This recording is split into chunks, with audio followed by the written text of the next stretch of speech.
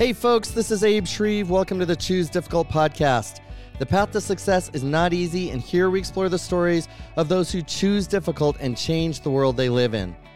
It seems like a theme in the stories of these amazing performers that there were real challenges in their early life. It's not true of everyone. I mean, we've certainly had those people that grew up in a household where mom and dad loved each other and things went well.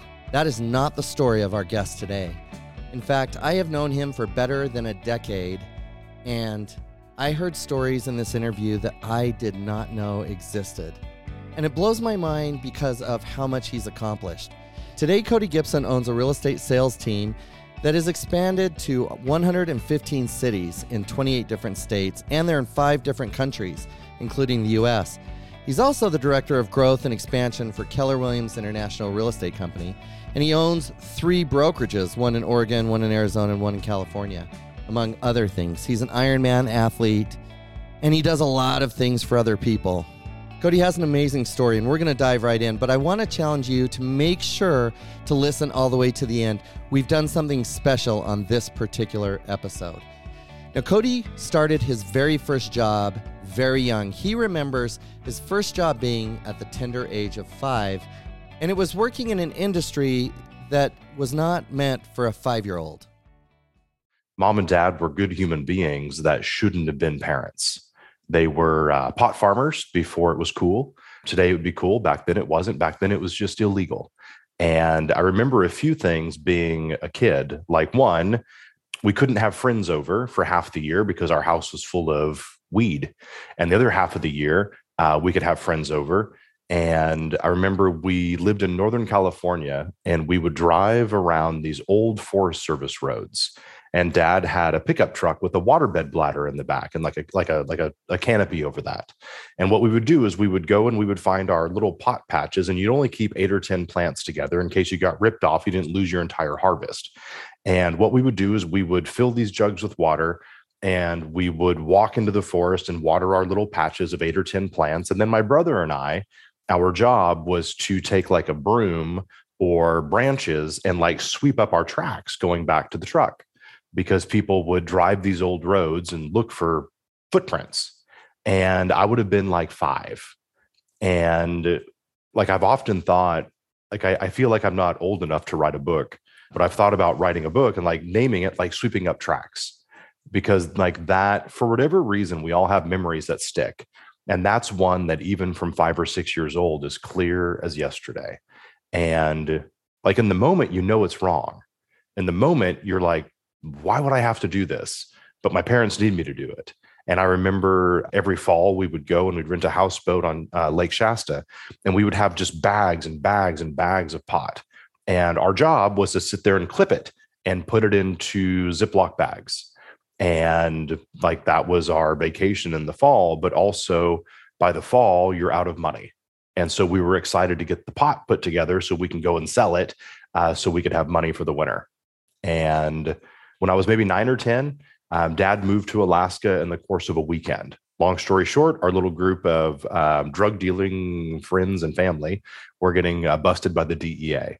So my dad came home and he said, "Oh my God, I have to leave." And he put some stuff in the truck and drove to Alaska.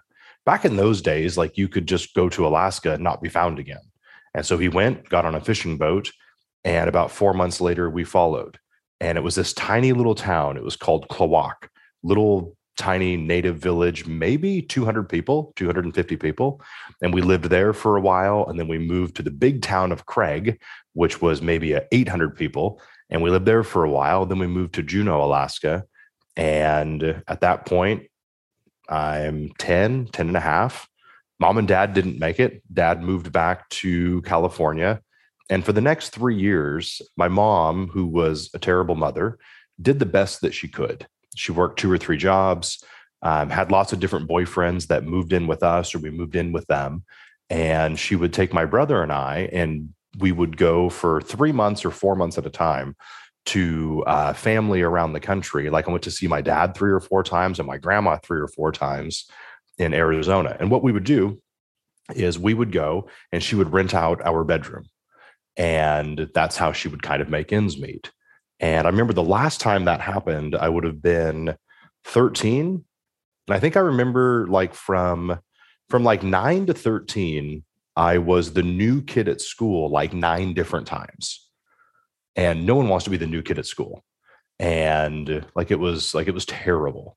But I remember at 13, I was living in grandma's house in Arizona, and I was like, Mom, I really want to come home. It's like February. And she's like, well, your room is rented out till July. And we had like a boat on the side of the house. And like, I don't know, I think that necessity is the mother of invention. So I'm like, well, can I come back and live in the boat? I have a little girl who's almost 13 today. And the idea of her having this dialogue would be crazy to me. And I'm like, can I come back and live in the boat? And she goes, well, I suppose so. But the boat didn't have any heat and didn't have any lights. And so when I moved home, I had like this extension cord, and I had a little space heater and a light. But if I plugged them both in, it would blow the circuit. And so I remember clear as yesterday, like for the rest of that winter, it was a decision every night. Do I want light or heat? And I think, as atrocious as that sounds for any parent who hears that story, makes you grow up fast. And so to this day, like I think every time I go and I touch like my thermostat, I remember like, oh yeah, there was a day that you had to choose between the two. Today, I don't have to choose at all. Today, I can leave the heat on 100% of the time and leave every light on in the house if I wanted to. And I think sometimes that the hardship that we have creates the opportunity that we really desire. As you can imagine, Cody got sick of moving around all the time, constantly changing schools. And he said to his mother, I don't want to move anymore. And she said, well, you can take the city bus. However, I'm not going to pay for it. You got to figure out how to pay for it. So at a very young age, Cody gets a paper route. Now, they did something interesting at this time. They were in the city of Juneau, and they would give him 2 extra papers. The idea was they could give out those papers, and people might sign up for a subscription to the Juneau Empire. And Cody was walking through the town square one day, and somebody said, hey, do you have a paper? And he handed him a paper, and they gave him $1. And the light bulb went off in his head, and he realized, this is something I can do. He continued to do his paper route, but then he would also go around to different people's offices and say, would you like a paper? And they would give him $1, give him some change. He eventually took on a second paper route, and he would also go to the paper box. He'd put in 50 cents, and then he'd take all the papers out. You couldn't do that these days, but he was wearing a bag that said Juneau Empire, and no one would question the paper boy. And so at that young age, he started to make somewhere between $400 and $500 a month. Of course, mom was charging him rent, and mom was charging him for food because he's making money now, but he's got a little bit of a problem. There are too many papers for him to pick up. So he needs them delivered somewhere, and they can't be delivered where he's living now. I went to this neighborhood because I needed to have my papers delivered. And I started knocking on doors. And the thing I remember was not everybody was nice, but nobody was mean. Nobody yelled at me. They just said no. Like I had a little script like, hey, I used to live in the neighborhood, need to have my papers delivered. It won't be a problem. They'll be in a plastic bag. I'll pick them up after school every day. Like I kind of developed this little, I didn't know it was a script, but I developed it. Nobody was mean. I guarantee you, I can't remember any one of the conversations. So I think for rejection, that was one of the lessons of rejection. It doesn't matter. They just said no. Anyway, I knocked on a door. It was this old lady, and she was like an old Alaska native. And she goes, oh my gosh, I'd love to have your papers delivered, but I need one thing in return. And I'm like, yes, what do you want? And she said, would you mow my lawn? And I said, yes. And so I started mowing her lawn once a week. And her name was Ida. She was probably 85, but to me, she was like 200. And I'd pick up my papers, and she would often like have me come in and just talk with her. She was lonely. She had no family, and she looked forward to seeing me every day as much as I looked forward to having somewhere safe to have my papers delivered. She found out about my home life, and so she would like make a sandwich or give me something to drink. It was probably, 8 months later, I went to get my papers one day, and there was a bunch of people at the house, and Ida had died that weekend. And her son, or whoever it was that was taking care of the estate, said, you must be Cody. Like she had written in, I don't know if it was a will or just a note or something, like giving them instruction that I could still have my papers delivered there. And I don't know what that relationship meant to her, but it meant a lot to me. Cody told me that he thinks of Ida all the time. She was a stable figure at a time in his life that he had a lot of instability.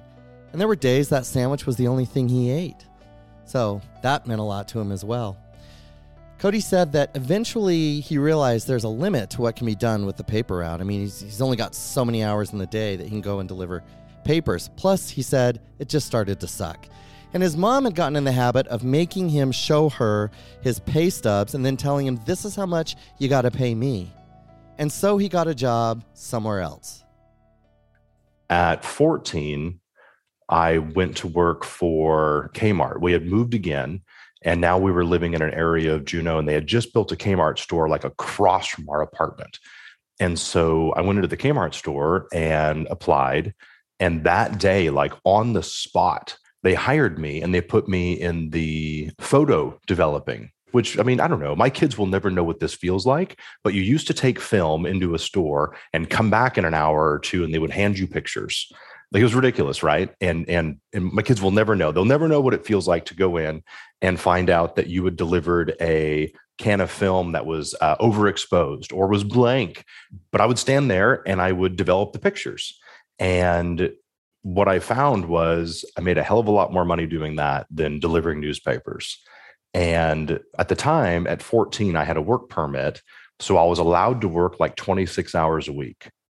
But the reason I say that is that I didn't want, like, I liked being there. It was clean, it was safe, like there were good adults. And so I would just clock out and go back to work. I mean, I didn't want to go home. And so it's like, I would just work. I would just work every single night. After school, I'd go in and then I would work all day weekend. And I didn't need the money. I just wanted to be there. But I made friends with all the managers, right? And I think that when I got older, I looked back and I was like, man, a 14 or 15-year-old kid who works hard and shows up and has a good attitude, like they could literally go anywhere they want in life. You could do anything you want. You could have anything you want. And I think about that today at 41. If you have a good attitude, work hard, and you're good to people, you can do anything you want. That hasn't changed. But I got real lazy because everybody liked me. I was able to get away with everything. And so what I would do is I'd go in, I'd clock in, and I would steal a Coke and I'd go lay on like a chair in the lawn department. And one night this guy walked up to me and we had a new manager coming, and you could tell where this story's going. And his name's Randy. He walks up and he goes, hey, you must be Cody. And I'm like, yep. And he goes, you're fired. And I said, fired? And he goes, yeah. He goes, I'm the new manager. I've been hanging out in the security department for a week. And every day now you clock in, you steal a Coke and a bag of chips, and you come back here and lay on a chair. You've been robbing from me. Get out. And I was like, whoa, all right. This was the first time anybody called me out on my stuff, right? So I went to the locker room. I took off my stupid red vest. And when I got to the front door of that Kmart store, Randy was standing like 2 feet inside the door. And he looked at me and he said, I've heard that you're a great kid, but you're lazy and a thief. He said, you have two choices. You can step outside the store and never come back in my store again, or you can go to work for me. And I'm like, I'll take option 2. So I went back, clocked back in. And for the next 3 years, like I worked side by side with him. It was interesting because I was at the time 15 and didn't have a dad. Randy would have been 40 and didn't have a son. And so both of us kind of filled these roles. He taught me how to work. He taught me how to like win with people. He taught me how to have confidence. And I became at the time the youngest manager in Kmart history at 16. Like most of what I've done, I could attribute to what I learned from him. I think somewhere at the end of time will be a collection of all the greatest leadership moves ever made. And somewhere in the top 10 will be Randy standing just inside the door saying, you have two choices. You leave my store and you never come back, or you come work for me. I think he had to tell Cody, you're fired, you're lazy, and you're a thief to get his attention. But inviting that boy back, taking him under his wing and teaching him how to work, you know, who knows how many thousands of lives have been affected because Randy invested so much in this young kid. Now, Cody at this point is making some money, and he likes working, and he likes not being at home. And his mom's not there anyway, he said. And he decided he just didn't even want to go on with school anymore. He moved out of his house at age 15 and he dropped out of school. And the only way Randy was cool with that is Cody told him, I'll finish it through correspondence, which of course he didn't. But he did keep working. I was paying my mom a bunch of money in rent, and I was like, man, I might as well just pay like rent and not have rules. At 20, I got into real estate almost by default, and I've never looked back. I've worked real hard in real estate. I've been really good to it, and it's been really good to me. For the next 5 or 6 years, I sold homes. I'd work really, really hard. And then if I wasn't working, I'd be playing golf or fishing or hunting or traveling around Alaska. It was incredible. And in 2006, a friend of mine had opened a Keller Williams office. And I called him and said, I want to hear about it. We went to lunch. And as he was explaining the business to me, it sounded really interesting. I was bored. I was 26 and I was selling homes, making more money than I've ever dreamed of making. And in the evenings and weekends, I was remodeling and flipping houses. I was bored, but I didn't mind working hard. I liked being busy. Heard about Keller Williams, heard about this company and this business, and jumped right in and opened the Keller Williams office in Alaska. Worked real hard, grew it to a couple hundred agents in a short amount of time, highly profitable, and I've never looked back. Been at Keller Williams since. It's not surprising that the same person who figured out how to pay his way as an 11-year-old selling newspapers was doing well in real estate all these years later.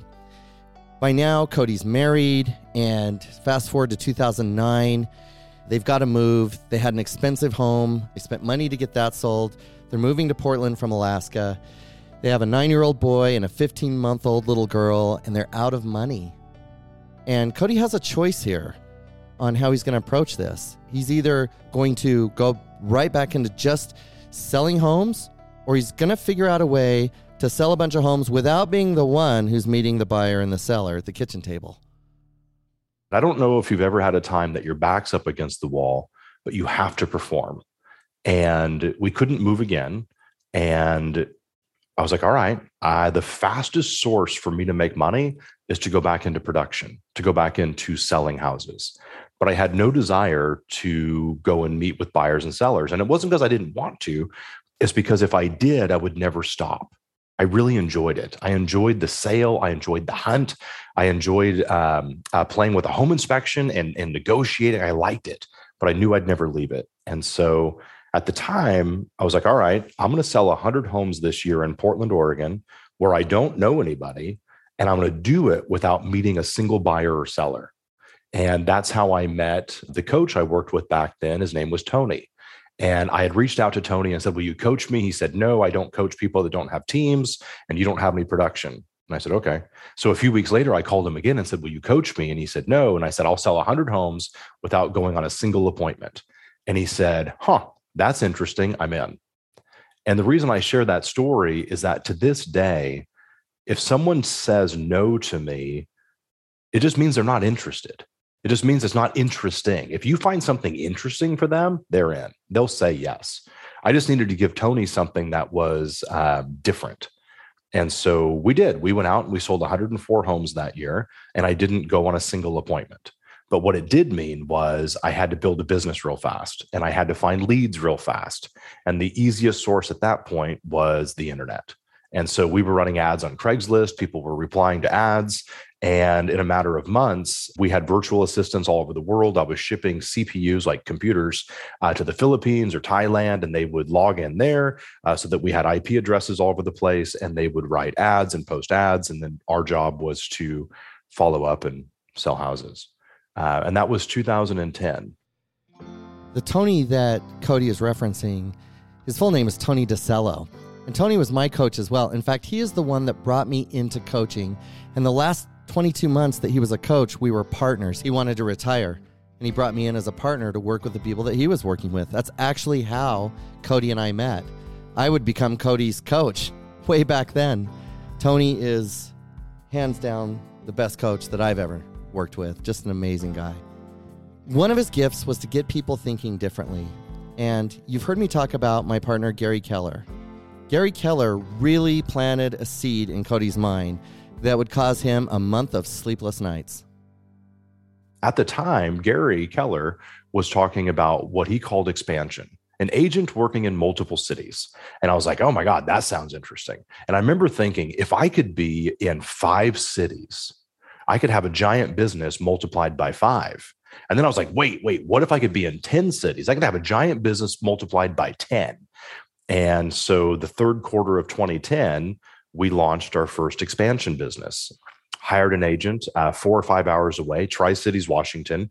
To this day, I've never really been to Tri-Cities, but they had homes and they had buyers and sellers and they had agents. And so I hired an agent that I used to coach to call agents in the Tri-Cities area to cold call and basically pitch them on the idea. We found 3 candidates. I flew all 3 to Portland and hired one who ultimately was a terrible crook. He was a horrendous partner and a terrible person to get in business with, but I learned a lot. And so we did well until I looked down and we'd lost $250,000 in Tri-Cities and it was time to fold up camp. But the lessons I learned were well worth the money. Fast forward, it was 2014, and this is interesting to me. 2014, I was going to speak at a conference and someone said, hey, it was all about goal setting. And they were like, put on this brochure, your goal for 2020. I was like, all right. And so the goal was to be in 40 cities by 2020, to expand into 40. At the time, I was in like 8 or 9. So 40 was a long way away. You ever heard someone say, if you tell someone your goal and they don't laugh, it's not big enough? Well, I was laughing. And I had shared the goal, 40 cities by 2020. We tend to look at people and we think that they have this crystal ball. They don't. I thought it was entertaining. I was going to turn 40 years old in 2020. So I thought, shoot, if I'm 40 years old and I'm in 40 cities, what a great story. Like this will sell. I'll put that on a brochure and people will pay me to talk. And that was the extent of it. It felt like a mile away because it was. The reason I share the story is 2017, I'm going to the same event and same conference, same conversation. And my assistant at the time shows me the brochure that we had used and said, hey, we need to update this. And I said, why? She goes, because we're in like 71 or 72 cities. And the reason I share that story is it's my reminder. I can't find it anymore, but for years I kept that stupid brochure because it was my reminder that even when I think I'm thinking big, if I haven't gone there yet, I have no idea what big means. Because I thought 40 was the moon. And 3 years before the goal was set to happen, we were in 70 cities. So I think about that today. I think, all right, when I think I'm thinking big, you could double it, you could triple it. I don't know. Like there's all kinds of silly games, but you don't know what you can do. There's no idea. Today we're in 115. That's 28 states, and we're now in 5 countries. And I don't know like what to do with that. I spend half my time going, that's awesome. And I spend half my time going, oh my God, how do we keep up? What do we do next? One of the greatest challenges for an entrepreneur like Cody is learning how to be an impactful and effective leader. And we know this is a challenge for people. Otherwise, the leadership section at the bookstore wouldn't be the biggest section of any bookstore. There's 1,000 books, right? Everybody has their take on what makes a great leader. But listen to me when I say this. This is the hill to die on. Understanding how to become an impactful leader. And in our company, we call it the coach approach to leading. Understanding how to really motivate people and to help them in their personal development, help them connect with why their work matters. That's the secret ticket. That's the golden ticket. And this was something that Cody really started to focus on as he was expanding his business. I think there's 2 things for me that relate to hiring leadership in my company. One, John Maxwell calls it the law of the lid, meaning whoever the leader is going to hold back everybody else at that level. So if you're a level 8 and you accidentally hire a level 9 leader, you're either going to grow really fast or they're going to leave you. And I've seen that happen time and time again in my own company. I also believe deeply in the idea of different season, different gardener. I've had some great leaders who have come through my organization, and a handful of them I've had to part ways with, not because they were terrible. In fact, one of the leaders I let go, we went and had lunch. It was the end of the year, and he had had an incredible year. Like he had more than doubled the business. And it was almost shocking to say, I have to let you go.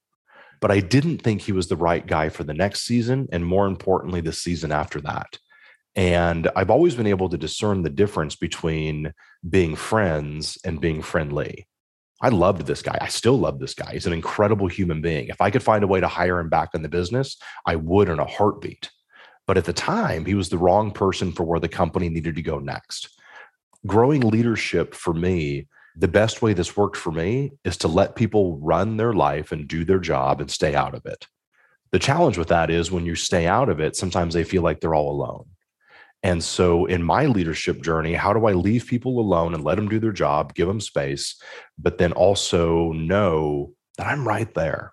It doesn't mean that I've abdicated the leadership. It just means I'm allowing you to do your job. But it's all based on how I do my job. When I ran a Kmart store, my divisional manager, if he came to the store, or my ultimate store manager, if he was in the office that day, if he came out of his office, I'd get pissed. I'd be like, Dawn, what are you doing out here? Your job was to sit in your office and do whatever you do back there, but get off my floor. I run the company. If you're out here, it's because you don't believe I'm doing the right thing. And so that's always how I've looked at leadership in my company. If I'm in their business and I'm monkeying around, they should tell me to get out. They should say, no, this is my job. Unless you want it back. Are you firing me? Because if you're not firing me, get out. Like, this is my job. I'm going to do it. So give them space, let them run. And I've done a really good job of letting people know I believe in them. Like, I've worked really hard at that. You have to be okay with them screwing up. And that's always been the easiest thing for me. Because when somebody messes up, I don't get upset. Like, I've messed up as much or more than anybody else has.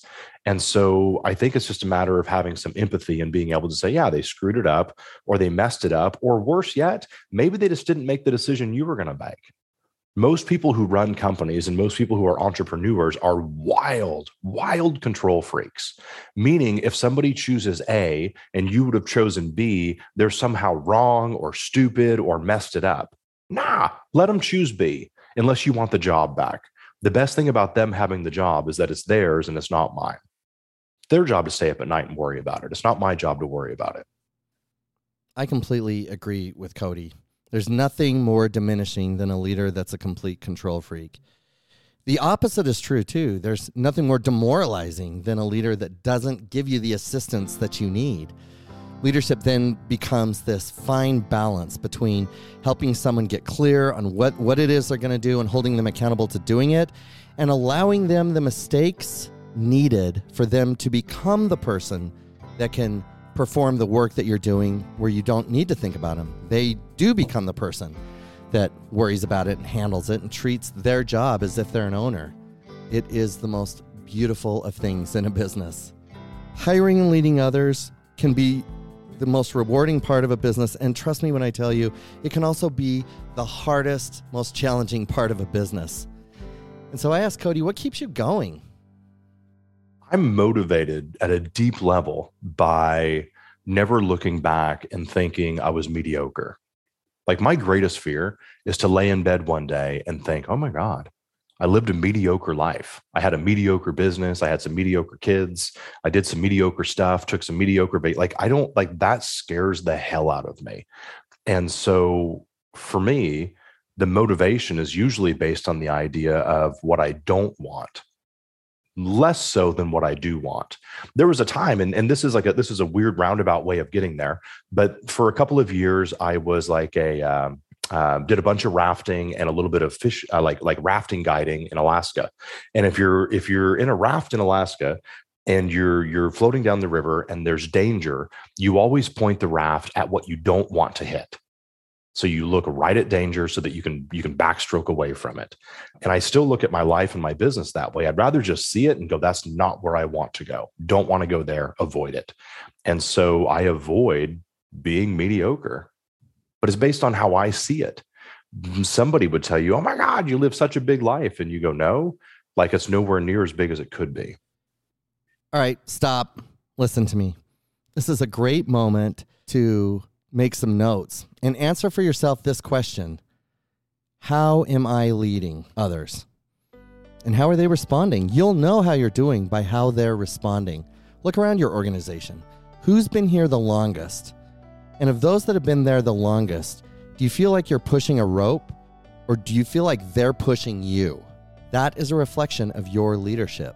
When you have a great leadership relationship with someone, they'll move heaven and earth for you, because you're leading them according to their goals and their desires. And it just happens that you can meet your company's goals and desires by helping them meet theirs.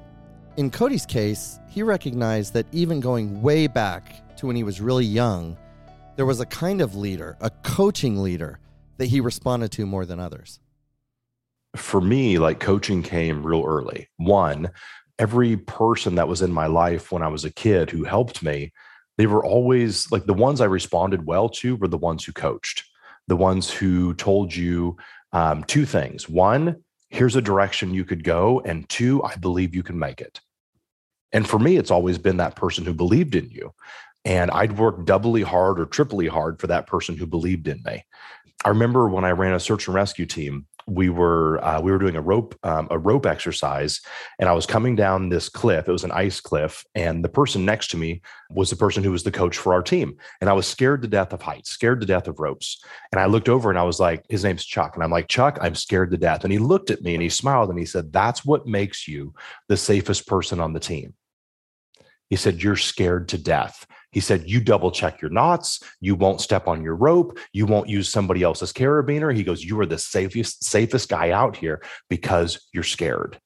And I looked at him and he said, I think you'll be fine. And I can't tell you what that's meant to me. Like, I think you'll be fine. I believe in you. And in the coaching relationship, the people that I like to coach, I have to remind myself to tell them, I think you can do it. Like, yeah, it's hard. I think you can do it. Like, and on that day that you don't have enough belief in yourself, just borrow some of mine. I have plenty of belief in you too. So use mine. Abe, you and I have coached together today for, God, a decade, 10 years, 10 or 11 years of coaching together. And you've always done a really good job of saying, here's what you ought to go and do. I mean, yeah, you ask me some questions sometimes, but you do a great job of delineating between consulting and coaching. You've never seen a basketball coach on the sideline go, hey, number 6, how do you feel about number 10 beating you up and down the court? They've never said that. They've said, hey, 6, get your ass moving. 10 is smoking you. Like, that's coaching to me. A coach is on the sideline telling you what you need to do to win. They're not asking you how you feel about it. Like, hey, how do you feel about running a little harder? No, run or sit down. Those are your choices. And you've always done a really good job of not making me answer 50 questions. You'll ask a couple, and then you'll just be like, do you want me just to tell you? Because you can see what I can't. When Cody said this, when we first did this interview, it made me laugh right out loud. And I laughed now, just going back through it. I'm going to give you what I call a coaching ninja tip. And here it is. A lot of times in the world of coaching is predominantly self-discovery. You know the answer. It's inside of you, and I'll bring it out of you. A lot of people in the business space, and I'm one of these people, there are times that that's important, but a lot of times we know what we need to do. That's not what it is. So here's the secret. When you're working with high drivers like this, you'll say to them, I can coach you here and help you figure it out, or I can tell you what I think. Which would you prefer? Now, they will say 10 out of 10 times, just tell me what you think. So you tell them, I think this. But here's the critical piece. You step back into coaching and say to them, okay, I've said a lot of things. What did you hear? And you're going to start exploring through questions what they heard and what they're going to do. I asked Cody a ton of questions, but the way that I set it up, he feels like I'm really leading him. But the truth is he's leading himself. That's one of the keys to coaching. Cody's done a lot in the world of coaching and giving back and helping other people. When COVID first hit, he started doing webinars for teenagers. I remember there was one, he had something like 18,000 teens that signed up for this. You know, we spent some time talking about the things that he was working on. It was really amazing. But he would tell them, you're enough. Because he remembers being a kid and wanting more acceptance. Being a kid and wanting to believe that. Ida gave that to him when he was 11 and 12 and 13. She would say, you're enough. This was something that Cody craved and desired. He never got this from his mom. When I was 6, my mom sat my brother and I down and said, listen, I never wanted to be a parent, never wanted to be a mom, and I'm stuck with both of you. And at this point, you can call me ma'am or Mrs. by her last name. And so for the next year or so, we called mom ma'am or Mrs. whatever. And When you're 6, that goes in a little box that's labeled rejection, which is right where it belongs, because that's what it is. But what that's reminded me throughout my life is that somebody in sales, like I stepped off stage one day and this guy goes, "Hey, I want to be just like you." And I said, without thinking, I was like, "Well, that's stupid. And you're stupid for saying it." And then he looked at me and I was like, "Oh shit, I better clean this up." And I said, "What I think you meant was that you wanted to be okay with rejection." Because I'd been teaching about sales and I've been teaching about hearing the word no and blah, blah, blah, blah. And he goes, "Yeah." He goes, "I want to be good with rejection." And I said, "No, let me help you, man. I hope you're never good with rejection. I hope you experience so little of it that every time you actually have it, it stops you in your tracks." I remember sitting on the edge of the bed one day and my wife said, "I think I loved you when we met, but I know I don't love you now. And I'd like a divorce." And that's one of those moments that your life stops. And that's rejection. And I've always looked at that and I thought, somebody saying, "I don't want to hire you," or "You're not going to list my house," or "I'm going to work with somebody else," those things aren't rejection. Those things are just no, or not you, or somebody else. And so I've never been the type that's like, "All right, okay, I'm going to go out and be really good with rejection today." No, I'm going to always struggle with rejection. The problem is what I put the label of it on. And if I call something in sales rejection, then I'm going to feel it the only way I know how, which is debilitating. So I'm real good about understanding the difference between the two, which allows me to ask anybody anything, because only a few people, and it was Gary who made this comment once. He said, "The only people who can really reject you are the ones who might be at your deathbed someday." I've never gone on a listing appointment or tried to hire somebody in my business or made a pitch for a sale and ever thought, "You're going to be there the day I die." That's never happened. And so they could say no or screw you or you're terrible, but none of them have the ability to reject me. Just a son that says to a dad, "You're not my dad anymore," or a mom that says to their son, "You're not my kid anymore." Those things are rejection. And I hope for you listening that if you're in sales, you never experience enough rejection in your life that you ever become okay with it. That sounds horrendous. My heart breaks for young Cody Gibson. Can you imagine your wife saying that to you? Can you imagine your mom sitting you down saying, "I never wanted to be a mother"? Maybe some of you listening have experienced that, but I certainly haven't. Neither have my kids, and neither has Cody's kids. That's important. I asked Cody, if you were to write a book today for business, what would you write about? If I could write a book tomorrow on business, it would be titled "Failure's Only Okay When You Find a Way to Win After." If failure is the end of the conversation, you're just a damn failure. But the reason that failure is interesting is when you say, "I finally won, and here's all the failures along the way." That story is actually interesting. The person who just fails and never wins, that's not interesting. That's called a loser. But we make it we glorify it. And it's almost like people go, "I'm self-made." You're a jerk, man. Everybody is self-made. It's just the people who succeed that are proud of it. I love listening to Cody talk. Now, some would hear that and think, "God, that guy is harsh," or "That guy is judgmental." But here's something that I've learned doing this podcast. Behind the curtain, everyone struggles with something. And those that look really good, they have a pathway paved with the scars of challenge and failure. And they've gotten up more than they've fallen down, and that does not mean it's been easy. But it does mean that they've developed some resilience, and certainly that is Cody. Cody's story really inspired me. I'm inspired by all of those that come here. But the timing of this one and my relationship with Cody really got me thinking. And 2 years ago, I picked up a guitar, and I'm obsessive. I'm absolutely obsessive. And I've got a 15-year-old that joined me in my obsession. And Jake Martin, who is sitting next to me now and is the producer of this podcast and my partner in this podcast, is a really talented musician. I got inspired and wrote a song.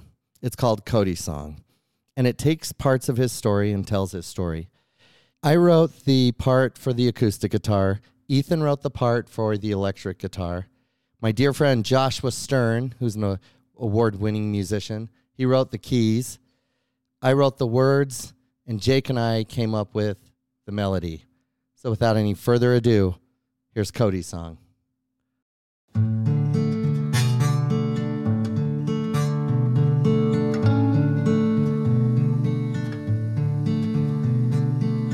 I know why it's cold in the morning.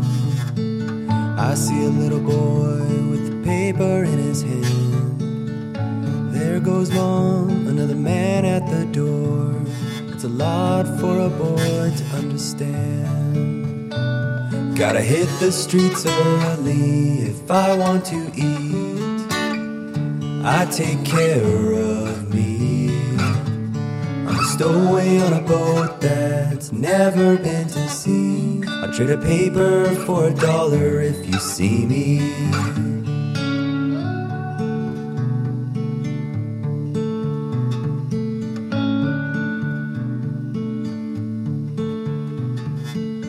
I like this job, it's clean and they're nice. The whistle blows and I stay on. They see a hustling boy, they say he likes to work. I'm a kid doing life without a mom. But Ida lets me store my papers at her house for free. If I mowed her grass, she'd make a sandwich just for me. And Randy taught me honest work, he never had a son. We worked together until the day was done. I'm not sweeping tracks, though it's hard looking back. I won't erase the past that made me who I am. I'm not sweeping tracks.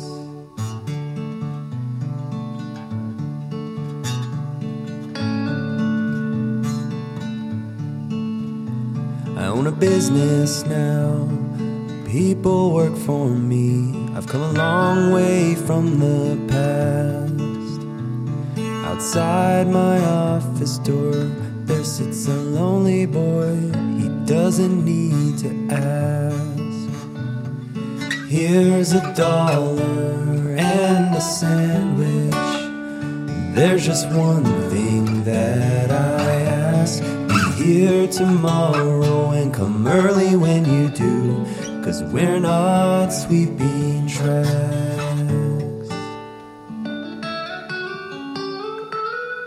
I've known things my kids will never know. We can do more. The lesson I've learned living on the street, you can be rich and still be poor. I'm not sweeping tracks, though it's hard looking back. I won't erase the past that made me who I am. I'm not sweeping tracks. I'm not sweeping tracks, though it's hard looking back. I won't erase the past that made me who I am. I'm not sweeping tracks.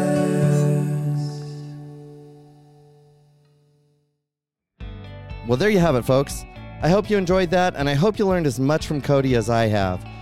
I'm always grateful for people that are willing to take us behind the curtain and share with us the challenges that exist behind what has made them the success that they are today. Just amazing. If you are a business leader and would like to know what hiring a coach would look like for you and your organization, just head over to mymapscoach.com and let's set up a meeting. And if you enjoyed this episode, please consider subscribing and leaving us an honest review. It really helps us in our mission to help others. I hope you've enjoyed our time together, and I hope you'll join us next time as we continue to explore the stories of extraordinary individuals who choose difficult.